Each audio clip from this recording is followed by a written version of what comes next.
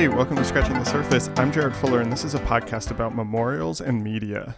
Today on the show, I am joined by the writer, journalist, and editor Spencer Bailey. Spencer is a co-founder, along with Andrew Zuckerman, of The Slowdown, a new media company focused on culture, nature, and the future, where he hosts two of my very favorite podcasts, Time Sensitive and At a Distance.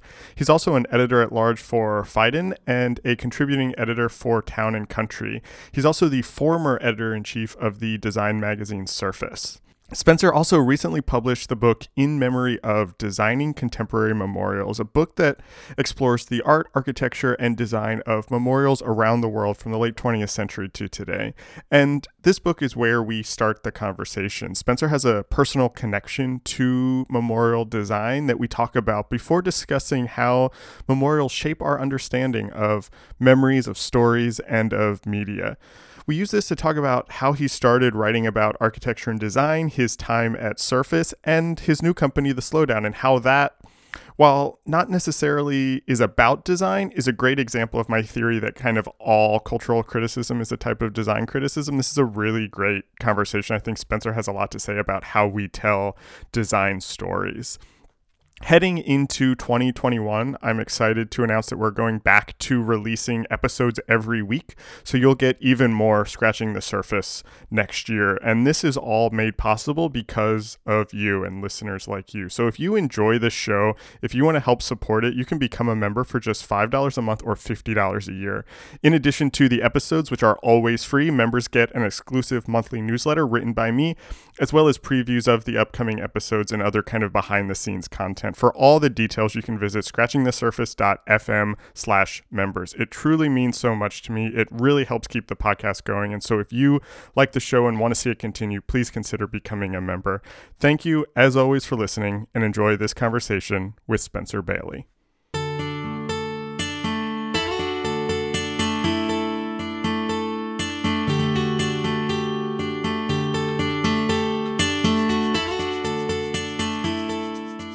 You have this new book, In Memory of, which is about the design of contemporary memorials. And I want to start by kind of talk about the timing of this book and the fact that it is coming out in the middle of a pandemic. You've obviously been working on this pre-COVID, pre-pandemic, and now it's coming out in a world that I imagine is vastly different than the one you thought it would be coming out in, one where there is so much kind of darkness and death, and people are talking about memory and memorials. How has this moment, these last couple months, changed how you have thought about this book that you've ended up making? I don't know that it's changed how I think about it, but I actually feel like I was very prepared for this moment in a way that I would not have been had I not written the book. Um, and, you know, I spent the better part of 2 years researching, reporting, and writing about mass atrocity, terrorism, genocide, um, death, and it was not just about those things explicitly, of course. It was about how we remember, how we think about, how we deal with and cope with those things. But obviously, I'm waking up at 5 in the morning pretty consistently and writing about pretty dark, heavy material. And then I wake up one morning and we're in a global pandemic. Literally, like the week I turned in the copy for the book was the week before New York City went into lockdown. So let me ask you a different version of the question, and then we can kind of talk about some of the big ideas of the book. But um, maybe less how this moment has changed how you think about the book, but has this moment changed how you think about the kind of general thesis of the book, or the ideas about why we are culturally um, and globally, in a way, so interested in this idea of constructing memorials and monuments Mhm. and memory? Does this moment, does this pandemic, which is global, change any of that thesis or change any of the ideas that you Mhm. were hoping to communicate in the book? Well, I think a distinction to bring up early in the conversation, which is important, is that between a memorial and a monument. and Mhm. and these are blurred lines that have really kind of lost meaning over time. Monuments, though, are typically statues related to war and politics. They're celebrating things like victory over another nation, or about valor and standing up for your rights. They're about, kind of they're about statesmen, they're about soldiers, they're typically about men, typically white men. Memorials, on the other hand, tend to be spatial and abstract. They're about recognizing hardship, about sacrifice. They go into more kind of contemporary issues of trauma and survival and terrorism, as in the case of 9/11. So I think it's important to kind of talk about those separately. I think that obviously they're connected, um, but that they should be distinctive. They should be understood Yeah. as distinct things. The most interesting thing to kind of come out of the past, let's say, 8 months since the pandemic really began in full force here in the United States, um, is probably the social and cultural results of the pandemic, like how it has shifted our culture and and made things more acute. I think that, we're Right. now understanding post George Floyd, for example, uh, racial injustice in this country in a way that maybe we weren't before. Um, Mhm. these memorials, though, can cause us to think that way quite similarly. Like, if every American was required to go visit the Memorial for Peace and Justice in Montgomery and understand the history of lynching in this country, I think we would have a very different country. This book comes from a very personal place, and I'm not gonna ask you to kind of recount that story. I think you've done that beautifully in the introduction of the book. You did that on the Time Sensitive podcast. I have a feeling every interview that you do about this book is gonna ask you about that. Um, the short summary, and like, jump in if I kind of summarize this wrong, is that you were in a plane crash when you were a child, with your brother and your mother, along with 111 other people, died. You and your brother and a group of other people survived. And there's a photograph of you being kind of carried away, uh, from that accident, that has been turned into a statue that is kind of at the site. And so you've had to kind of wrestle with this and think about this, your whole life. And this kind of sets up the trajectory of the book in many ways. And a lot of the questions that you ask about in the book, did I kind of give that story, That was accurately? uh, almost everything was accurate. I would clarify that the site of the memorial is on the banks of the Missouri River in Sioux City, Okay. Iowa, which Oh, is right, right, which is separate from the right. runway where it took place. But yeah, everything else was accurate. And what's sort of interesting about this entire experience is that it really has to do with media. Um, and I'm sure we'll get into this in this conversation today, but uh, you know, media controls so much of the narrative of how we remember. And I think we forget that because we end up seeing these big constructed, pieces of art and architecture, but they all started from flimsy pieces of paper and newsprint. Right. What you talk about in the introduction is this kind of weird distance that you feel with that place and with that and that it is you. And you use this to talk about two things which I think are the big themes of the book. And one of them is this move from kind of the literal, or the kind of really visual, to something that is more abstract, which I want to talk about in a bit. But the other one is this kind of idea of who gets remembered, and this is what you were just starting to talk about in regards to memorials and monuments. Who gets to be remembered? Why? How? Who gets to tell this story? Whose story is this? Something that I talk about a lot on the podcast is this idea that design is ideology made artifact, that it's kind of Mhm. taking ways of seeing the world and making them concrete. And I think memorials are actually a really interesting example of that I had never considered before. And it is this idea of media where it starts to take on its own story that is sometimes separate from the kind of people who actually were there. And I'm interested in how you think about that, how you think about this being a place where Mm.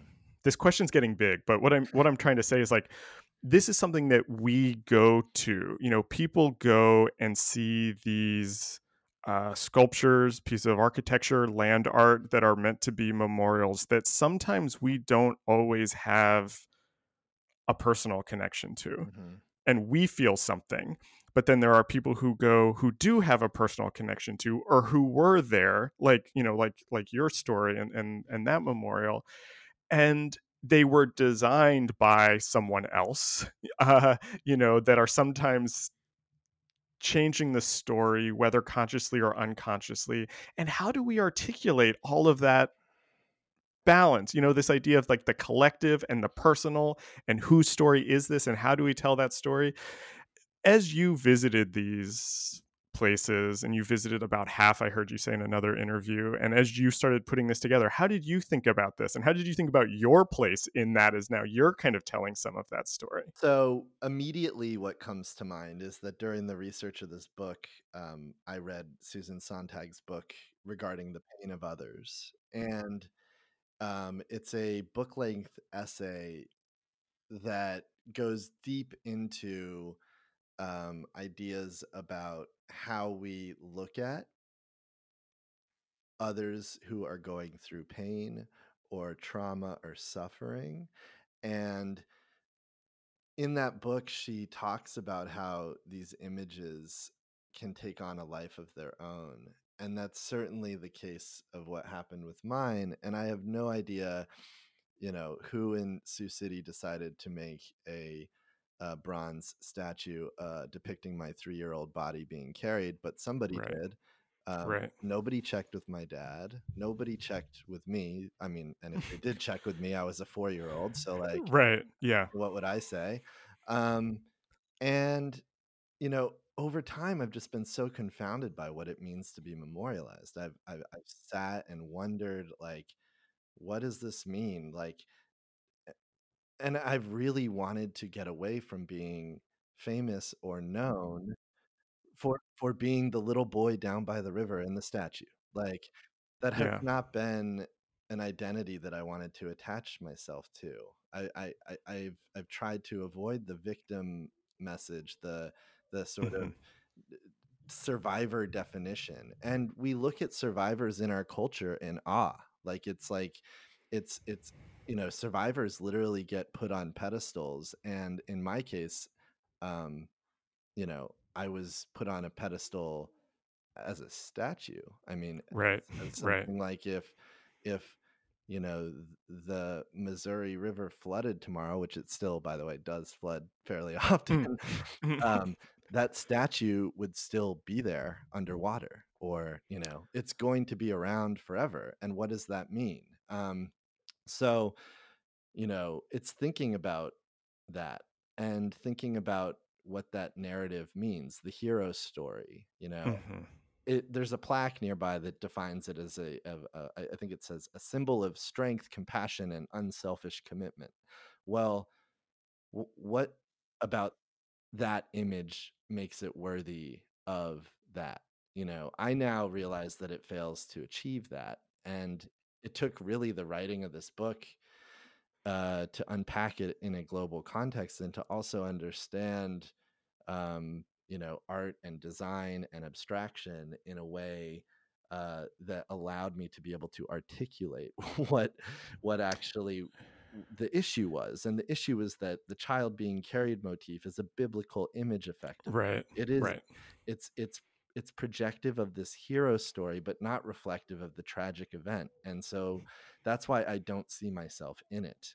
Um, and it's why when I went back to Sioux City in fall 2019 with my brother Brandon, who had been on the plane with me, that we visited that site and both of us were kind of like, like, Yeah. it, Yeah. we didn't Yeah. feel anything. His name is not at the site, nor is the name of anyone else who was on that plane other than me. And Right. not even the pilot, Captain Haynes, who helped steer the aircraft to the ground and saved my life. Like, I wouldn't be talking to you right now on this Right. podcast were it not for him.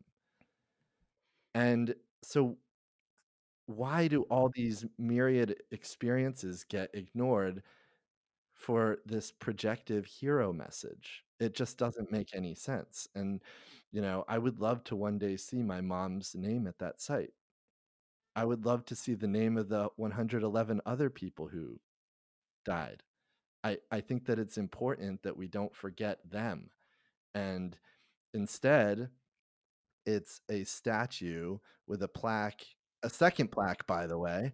There was one plaque from the inauguration, and then they installed a second plaque to try to help describe it further, basically saying it's based on a photo by this photographer, Gary Anderson, who's a white guy. Um, it's a statue by Dale Lanphier, who's a white guy. He's being carried by Lieutenant Colonel Dennis Nielsen, who's a white guy.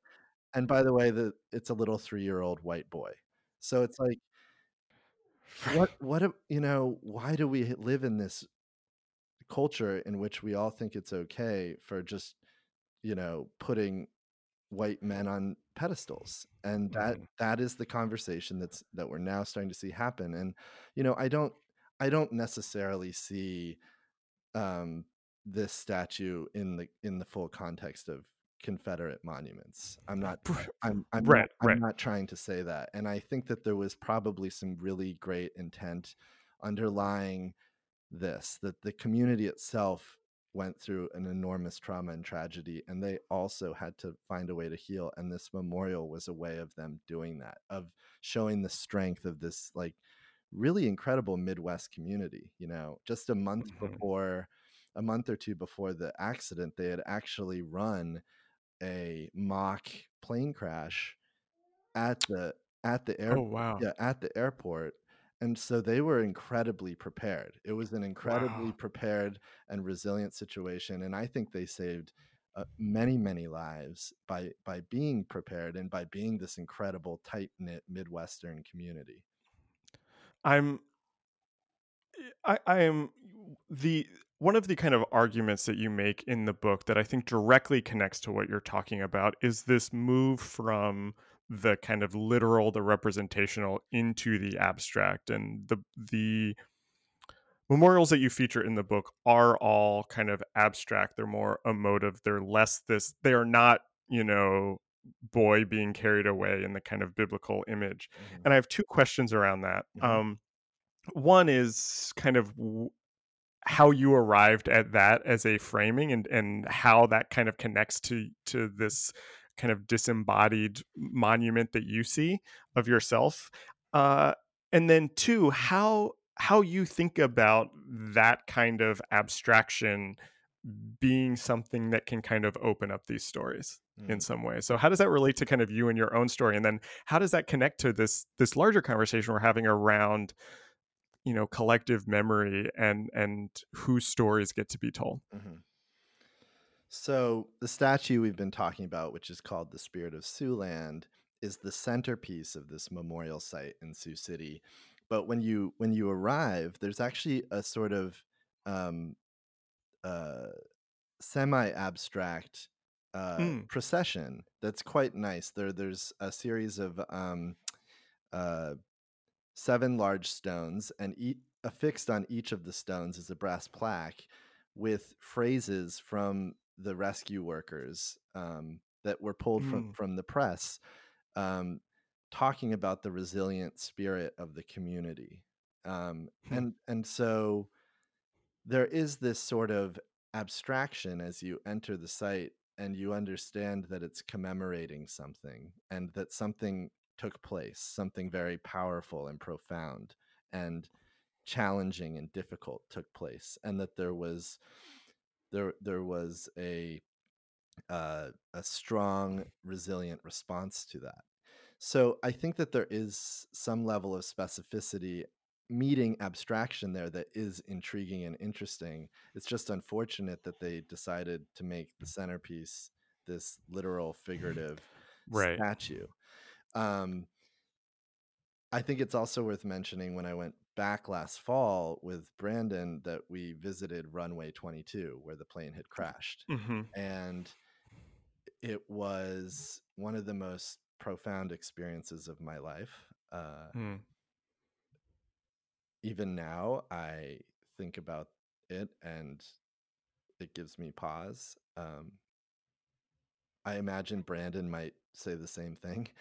Mm-hmm. You know, we were both unaware that there was still this remaining section of runway 22, and when we were back in Sioux City, we went to the local aviation and transportation museum, which has a small exhibition on flight 232, and next to that museum, which is in a hangar, uh, Mm. is the runway. And he and I walked up and down the length of the runway that's remaining, Mm-hmm. and aesthetically it was really fascinating because the city has left it there without really doing much to it, and so time has revealed cracks in the asphalt, Mm. and these weeds have been kind of growing up through the cracks, and Mm-hmm. so it kind of created this very evocative scene. And I just couldn't help but think if I couldn't help but think if there was I couldn't imagine a more fitting metaphor, Right. Yeah. you know, to this idea of growing past lingering trauma than these weeds growing through the cracks. And walking down that runway and back slowly with Brandon will be an event of my life that I just will never forget. Yeah. Yeah. I mean, I can't imagine. I want to also clarify on the subject of memorials that I'm certainly not the first to do a book on the subject. You know, in researching the history and culture of 19th, 20th, and 21st century memorials, what I realized was that most of the texts and the subjects have tended to focus on specific types of memorials or monuments. So, Confederate monuments, Holocaust memorials, the National Mall, 9/11, Right. Right. and there's incredible academic scholarship on those subjects. Like I reference several great Yeah. university press books in the introduction. There's James E. Young's The Stages of Memory, which for anyone interested in memorialization should read. He's also just a leading scholar on memory studies and memorials. He was on the jury of the 9/11 memorial, Mm-hmm. uh, and then there's also a great book by Erica Doss called Memorial Mania that looks Mm. specifically at memorials in the United States and how we are a nation obsessed or awash in memorials. And I'm Mm-hmm. really indebted to that work. That work gave me the framework from which to make the book. Um, I think it's worth noting that while there is all this scholarship, there was not until now a global survey Yeah. exploring contemporary memorial making. And, um, you know, one of the best pieces I came across of writing on this subject was a 2002 essay by Michael Kimmelman in the New York Times, where Right. he wrote about how minimalism and abstraction have almost sub rosa become, you know, the contemporary way of memorializing, and that really kind of helped serve and became the focus of my book. So you know, I gave significant thought to these subjects and typologies, and I wanted to keep, you know, geographic diversity as a part of it. I wanted to emphasize the blurred lines between art and architecture. I thought all of that was really important. What's interesting about the book, and I want to kind of use this to kind of talk about your larger work in some way. And but what was really interesting in looking page after page in the book is how they are a blend of sculpture, of landscape, of architecture, of graphic design, of typography. They are really kind of total works of design in some way. And I think, in a way, this fits a lot of your work and the kind of writing that you've done about design. And so you were the editor in chief at Surface Magazine, and obviously a design publication. Where did your interest in design come from? How did you kind of arrive at this subject as a kind of intellectual interest? Yes, like, all of this book is really a culmination of a lifetime, of this incredibly, at times surreal or unreal experience of surviving a plane crash, to then kind of finding my way into becoming a design uh, focused editor and journalist. Although I would say part of my background is that I am first and foremost an editor and journalist. I do not look or think about myself as a design journalist. Mm, I actually am a journalist first. And then, my interest in journalism really happened in high school, studying fiction and poetry. And then in college, I went to Dickinson College in Carlisle, Pennsylvania, um, realizing that I was never going to make a living writing fiction or poetry. And if I was, I had to just be like so gung ho about it. But I just, you know, I knew I needed a different outlet, and I eventually ended up working at my college's alumni magazine. It was there that I met this incredible editor, Sherry Kimmel, who became a mentor of sorts as well, really showed me the ropes.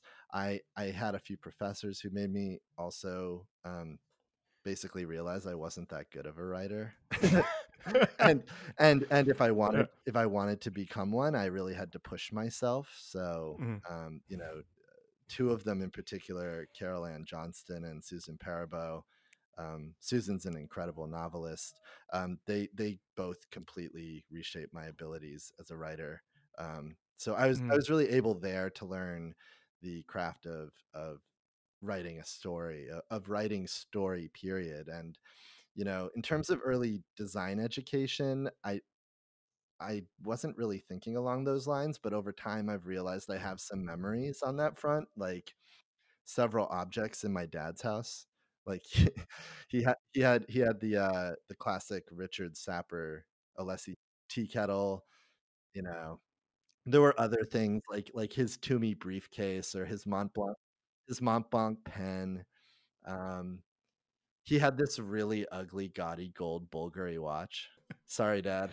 yeah. Uh uh, these stood out to me above everything else. Like, I could tell that they were made at a level of craftsmanship that was so much beyond the other objects around me. And Yeah. so that was like kind of formative, in terms of understanding why something that's just made more thoughtfully and better will stand the test of time. And then there were my dad's cars. Mm. Well, at any given moment, he had probably like 10 cars, and Oh, geez. our driveway looked like a used car dealership. But the cars I especially loved that he had were these 1980s Toyota Land Cruisers, and, Mm. um, I loved them because of their utilitarian quality, but also the fact that they could just last. So, anyway, that's sort of like, I didn't have any design background, I did not grow up in a stylish house, or, um, but there were these signifiers that I think over time have gotten me to thinking about that. And Well, where did the maybe a better question is where the word design came into your life, and I want to come back to something that you said, which I agree with, that you are not a design journalist necessarily. mm, Um, but was that at Surface that kind of design became a focus, or that this word design seemed like a container to hold a lot of the things that you are interested in? yes, for sure.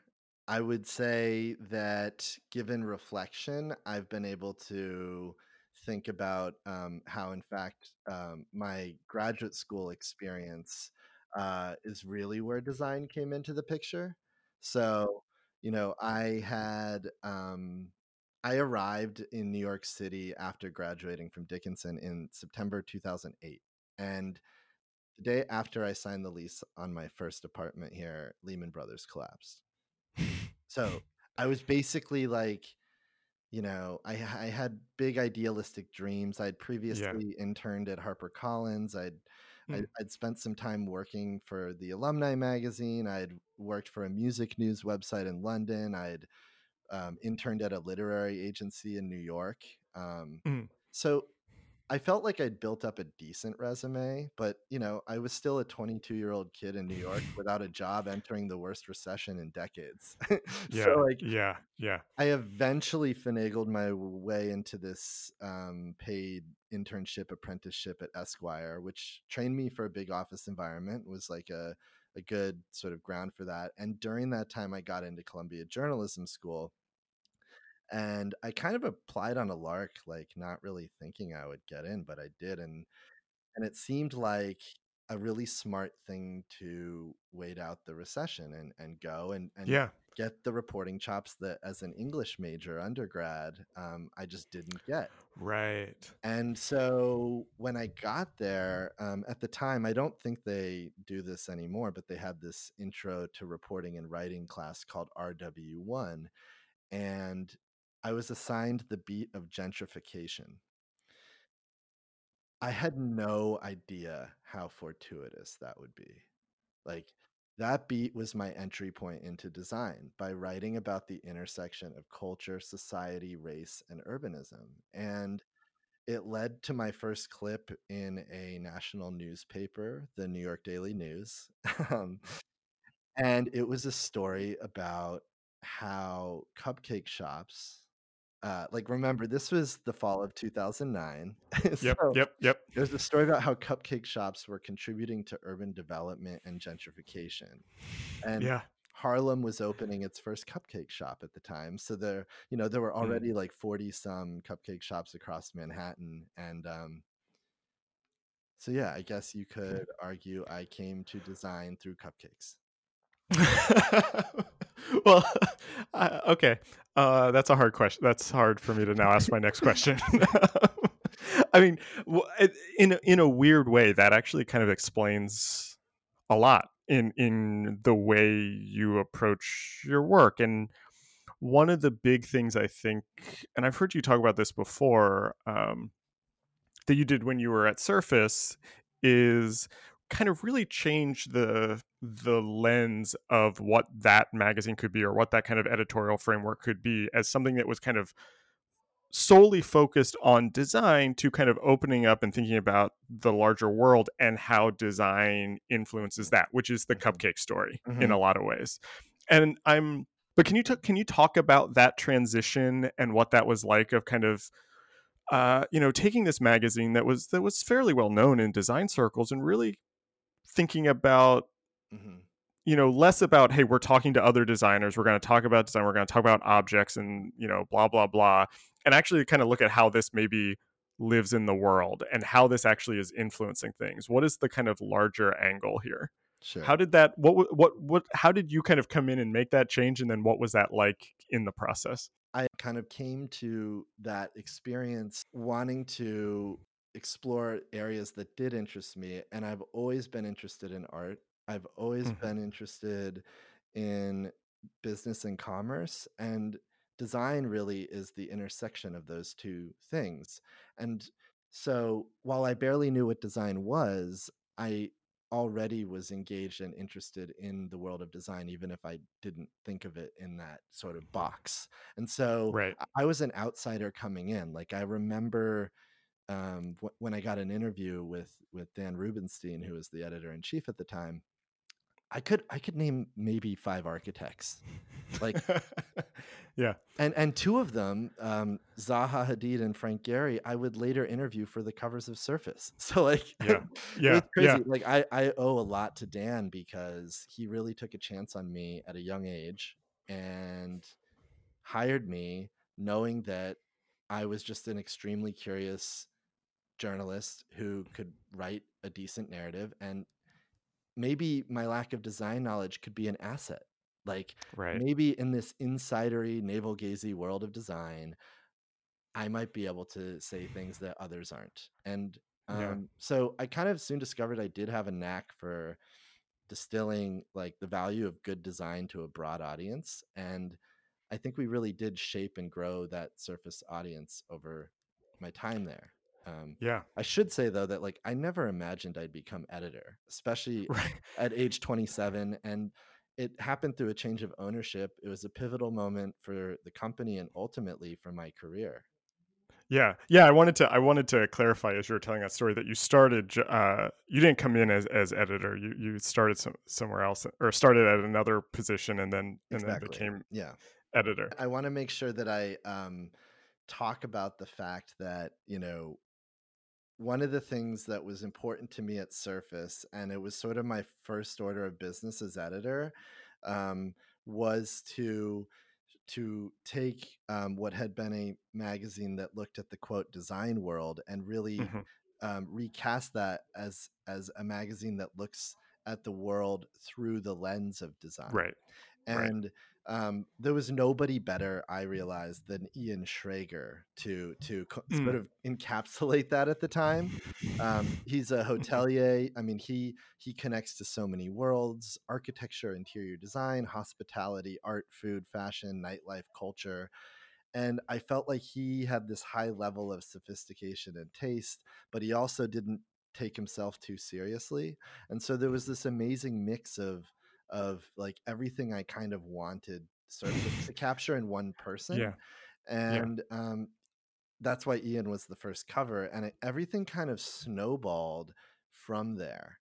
And I never imagined during my tenure we would have Kanye West and Solange Mm. Knowles on the cover, but we Mhm. did. Or that Mhm. or that I would be able to get the like hermetic Peter Zumthor to come out of his Right. Right. atelier and come on the cover and come fly to New York and do a talk at the Guggenheim. Like, these were things that happened that were just a dream. So, and all that said, like, there was also a period of time where I did some reporting for the New York Times Magazine, Mm. Mhm. and I think it's worth mentioning the first assignment I ever got from them, which was to spend a night at Zuccotti Park with the Sleepers. And this was during Occupy Wall Street. And it's funny, I didn't really consider this design reporting, like, until thinking about it more recently, but it really is. It was how public space gets used, the lines between public and private, the role of protest and gathering, the sociological significance of what Wall Street means as a neighborhood. So for that job, I shadowed this Israeli photographer, Nadav Newhouse, who told me to meet him at the red sculpture near Zuccotti Park. I Mm. Mhm. I didn't realize it at the time, but he was talking about Noguchi's Red Cube.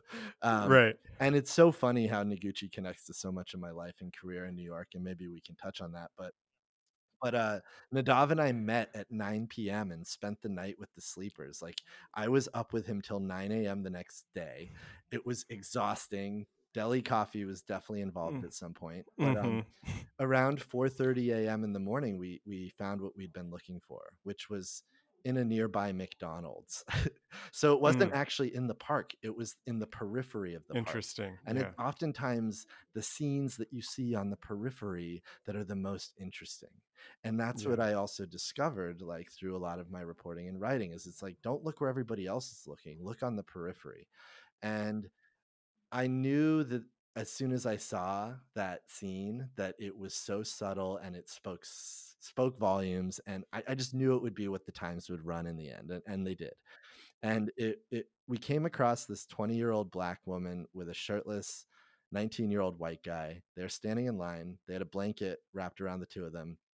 Behind them in line were these young, like, dressed up Wall Street types coming back from clubbing or some fancy night out or whatever. And it was just such a contrast. And the irony, of course, was not lost on me that these protesters, who, by the way, were protesting big banks and corporate America, were ordering chicken fingers and fries from one of America's largest corporations. It was, Right. and the woman, I think her name was Core. She was the daughter she's the daughter of a former NYPD officer. So, Mm. and she had told me her dad had been on the Freedom Riders bus.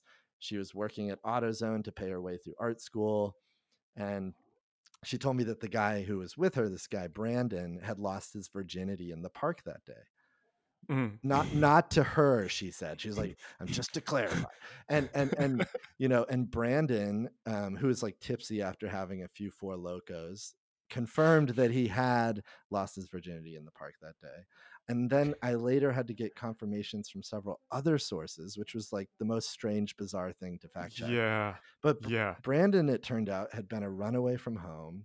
And we discovered this through posts from his mom on his Facebook page, and he had bruises. He'd been beaten up by police, but honestly, some of those bruises also seemed self-inflicted. So it was a very, I mean, he described himself as a vampire slash anarchist. His statements were not the easiest to corroborate. Like, it was just such a trip to report that story, and it defied all expectations. It told this Yeah. really human story. Like, you could not have made this up. Yeah. And I mean, you could have made it up, but it would have required a Right. huge imagination, but it was true.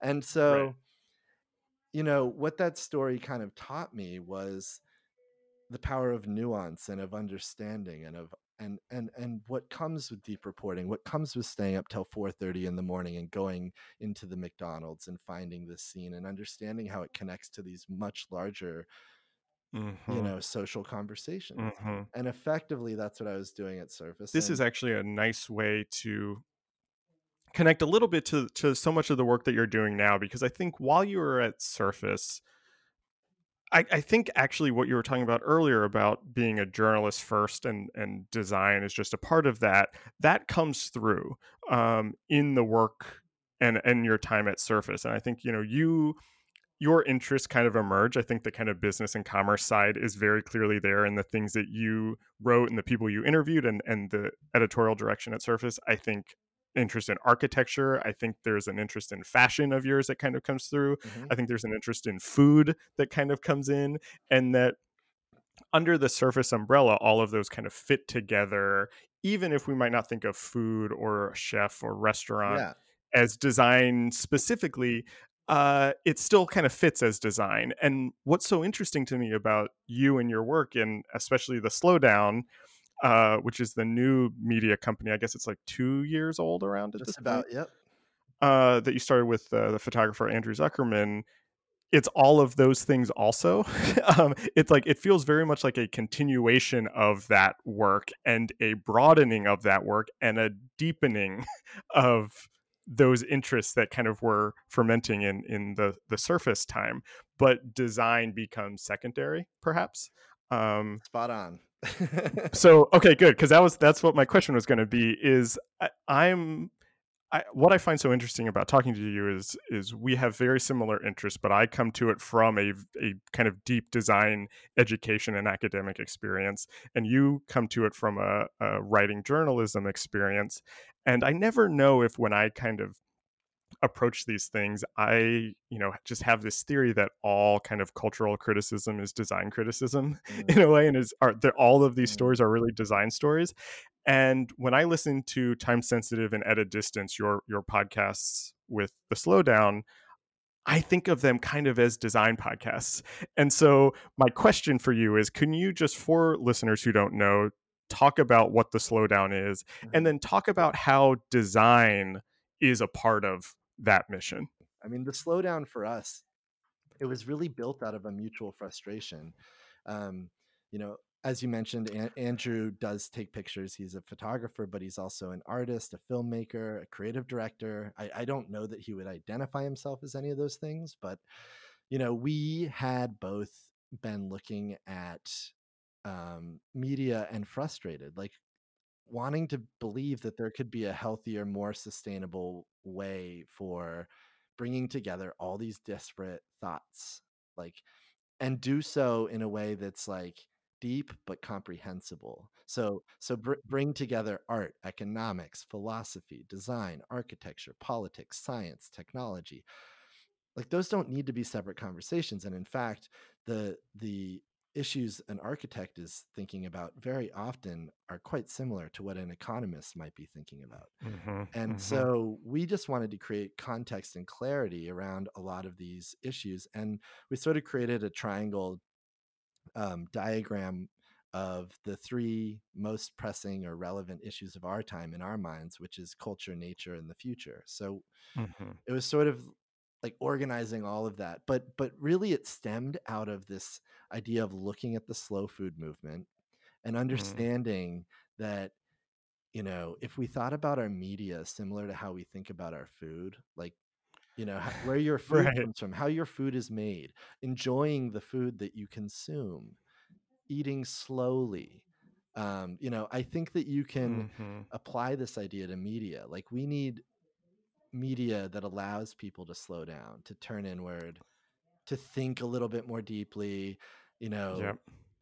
people will take the time to consume something that's really well made, and it will make them feel better because that thing came from a place of great integrity and of intent. Like, the reporting was done, the story was fact checked, everything was done to a level of quality that's expected by a person who cares about what they're consuming. Like, Yeah. I really love this Chinese notion of qi, like Mm. the idea that energy is embedded in everything. Like, if you Mm-hmm. consume shitty media, you are going to feel like Right. shit. And Right. if you take in something that was thoughtfully and consciously prepared, you're going to feel much healthier. Like, I'm not saying that it has to be the media equivalent of eating at Noma, but it Right. should be tasty. It should be of quality ingredients. It should not be rushed and flash fried. And most of us right now are eating rushed and flash fried food. We should think about media in the terms of our health. Like, so many of us are just binging on the media equivalent of Big Macs, fries, and a Coke every day, Right. but we don't Right. but we don't think about it in those terms, unfortunately. My sense was, that you were interested in these things at surface, but just, with the like the grind of the magazine and all of that, it's like the slowdown is a way to actually go deeper on all of these subjects that you were interested in. I'm interested in where you think design fits into the slowdown and the conversations that you're having on the slowdown. And you're kind of saying design is a part of all of this, but do you see these as shows about design, or do you see design as a component here? It's funny. It's like I almost don't want to use the D word, you know. I know. It's like I feel on some level that uh that we're better off bringing designers onto the show, but calling them something else. Um, Mm. and Oh, interesting. and I only say that because I feel like design currently has this rap that it's almost like something inaccessible to many, and Mm.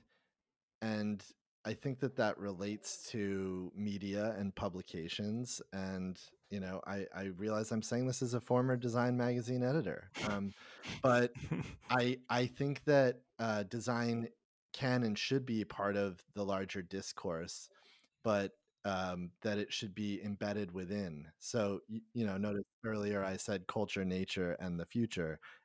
I didn't say art, architecture, design, fashion, and technology. Um, Right. I think that we try to, as a culture, identify things or put things in boxes that's in a way that's really unhelpful. And, Mm. Mm-hmm. I think that, when you look at how um, disciplines can transcend, it's really unhelpful to describe most people as this or that. um you Right. know and Right. and for time sensitive, our podcast, that's sort of a profile show of leading minds. That's what we describe them as, like leading minds. We do say business, the arts, and beyond, but the idea is that it's really about the beyond. It's like, Mm. you Mm-hmm. know Mm-hmm. these are people contributing to the larger conversation, and they're concerned with the planet we all share. And in this moment of, a climate crisis, a climate emergency, whatever you want to call it, I think that everybody is a human on this earth. We're all on what Buckminster Fuller would call spaceship Earth. And like I think it's really important to think about how tiny we all are, these little specks on this big planet, and the importance of understanding our relationship to the planet. And I think time is such a sort of brilliant conceit in which to explore that. Yeah. um, and time is a subject that has gotten everyone we've had on the show so far has really been able to talk about their lives in a way that goes so much deeper because it's through this lens of time. It's not through this lens of their career or their profession. But it's talking about very specific visceral moments in time. Right. Right.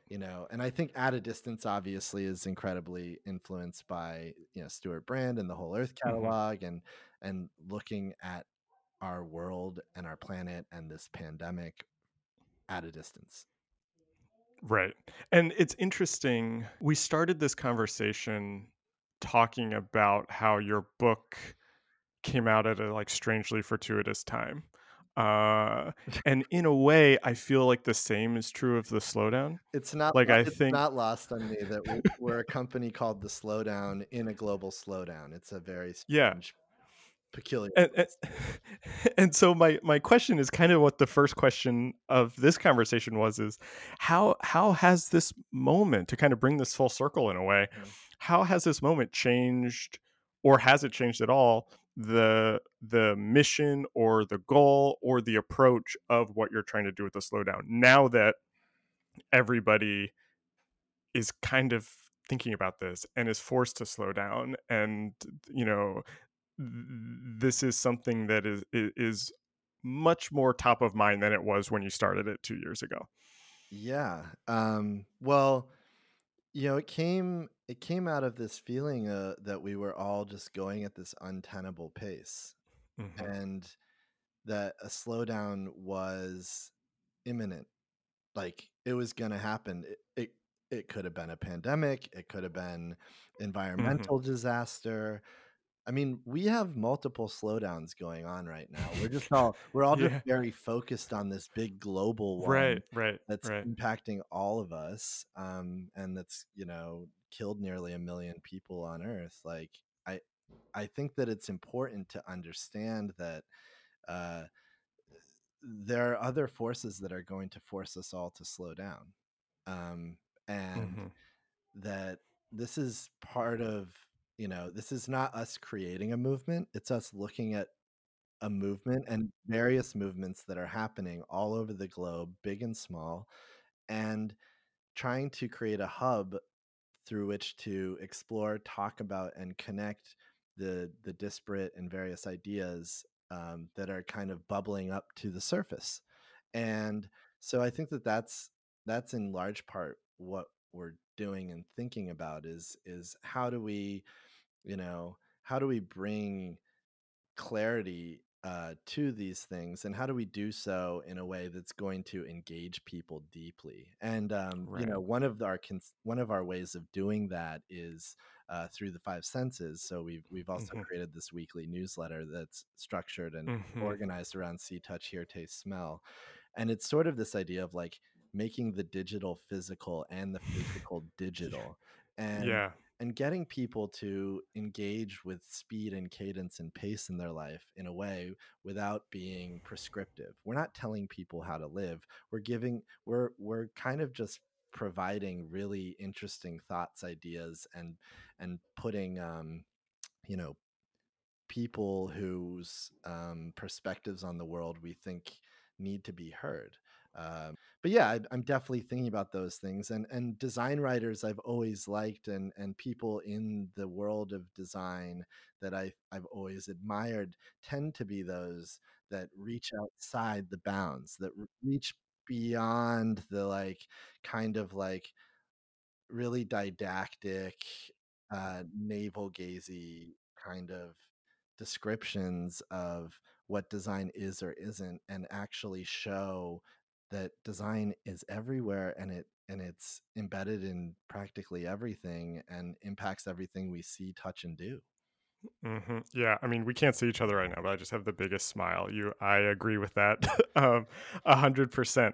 I have two final questions. These are the two questions that I use to end all of these Hmm. conversations. Um, we talked about the book that just came out. We've talked about kind of the work with the slowdown. What's next for you? What are you kind of thinking about? What's top of mind for you right now, or what are your kind of future plans? Um, Slow down, slow down, slow down. Uh, no, Right. I mean it's really the bulk of my focus is on building this company with Andrew. We do some client work on the side to make it work Mm, financially, and but we really want to view this as like a platform for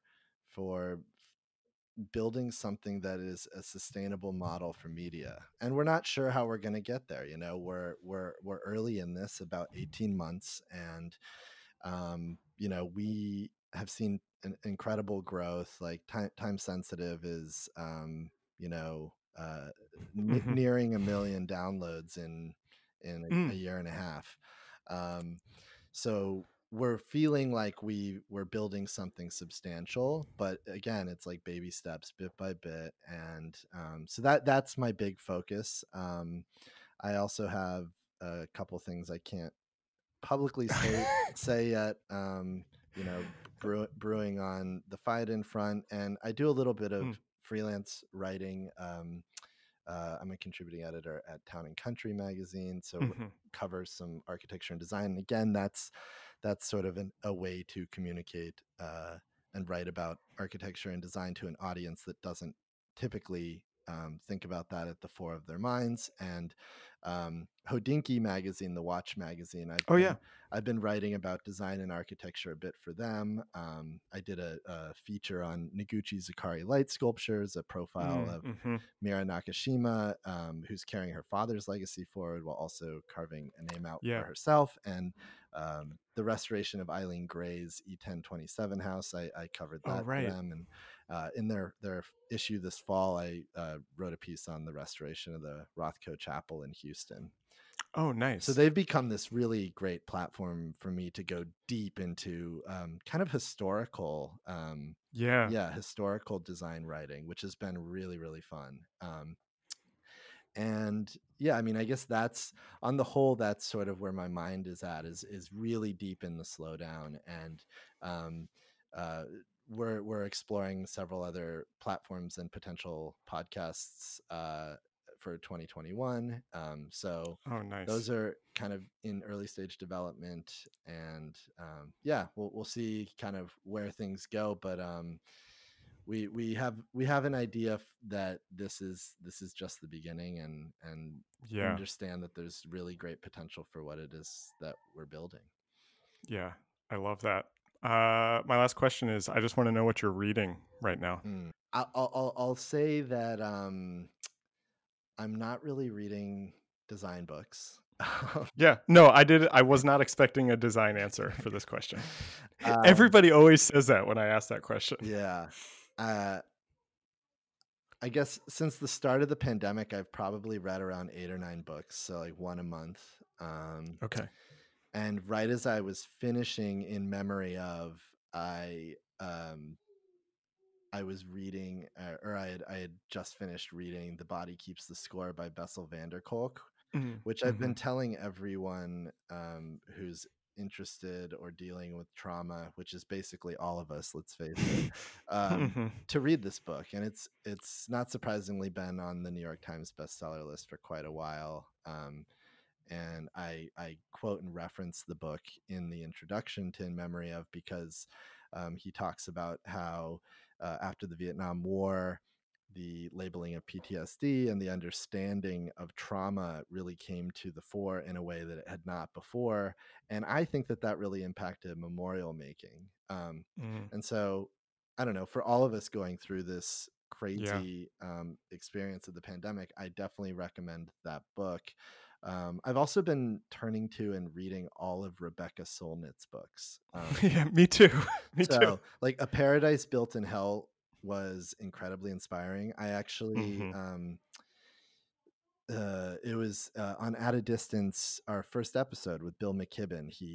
Oh, right. He mentions that book, and I was just like, I have to go get this book. And when I ordered it, it was back ordered because so many people at the Mm-hmm. beginning of the Mm-hmm. pandemic were ordering it. It's a book that's ultimately about human resilience and how we can rise up for the better in moments of disaster. I would say it's actually there's an element of design writing in that book. Yeah, yeah, for And sure. I'm currently on Hope in the Dark, Hmm. which, though it was largely written about things going on 15, 20, 25 years ago, it's so timely right now. Yeah. Um, and Rebecca's writing on feminism, the environment, politics, art, and also importantly memory. Um, all of it, I think, is just so profound. Like, she might be my favorite contemporary writer. Yeah. Um, Sounds right. I also just finished The Unreality of Memory by Elisa Gabbard. Oh, It's another book that goes into disaster and unpacks the complexity of remembering. So that's one that I would recommend. And I'm about halfway through Isabel Wilkerson's The Warmth of Other Suns, which I'm really, oh yeah. really enjoying. It's about America's Great Migration, and I really want to read her next book, or her newest book, Cast, Yeah, that's on my list too. after that. But I mean, I could tell you a bunch of design writers I like too. Yeah, yeah, I mean, let's hear them.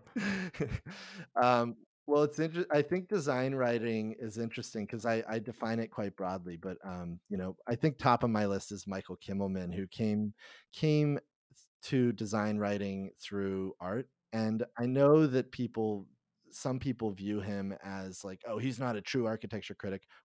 Whatever that means. Like, I think his writing on cities and community development and equity, public space, urban design, it's really, I mean, he's thoughtfully showing how architecture is expansive, not how it's a building on a pedestal. And he's a classically trained pianist, and it shows in his work. Like, there's a beauty and a grace and a musicality to his writing. Like, I also think as an art critic, he was so exceptional. And when I interviewed him for Time Sensitive, I went so deep into the archive. Yeah. I actually his first lead ever for the Times was Time has generally been a good editor. And that was like the most fortuitous fodder for an Yeah, opening of an interview I think I've ever found. that's awesome. Um, you know, I'm sure listeners on this podcast are familiar with Alexandra Lang. Yep. I She was my second interview Oh, ever for this podcast. fantastic. Yeah, her book, Writing About Architecture, really helped shape a lot of my Me too. thinking. Hmm. Glenn Adamson is someone I really Yeah. admire. He wrote the ultimate takedown of Mark Newson's Gagosian show last year in Freeze Right. magazine. Right. I remember that. And I loved his book, Fewer Better Things, which came out right as Andrew and I were getting the slowdown going. And it Mm. relates to so much of what Andrew and I are doing, but it's kind of coming more from a design and craft perspective.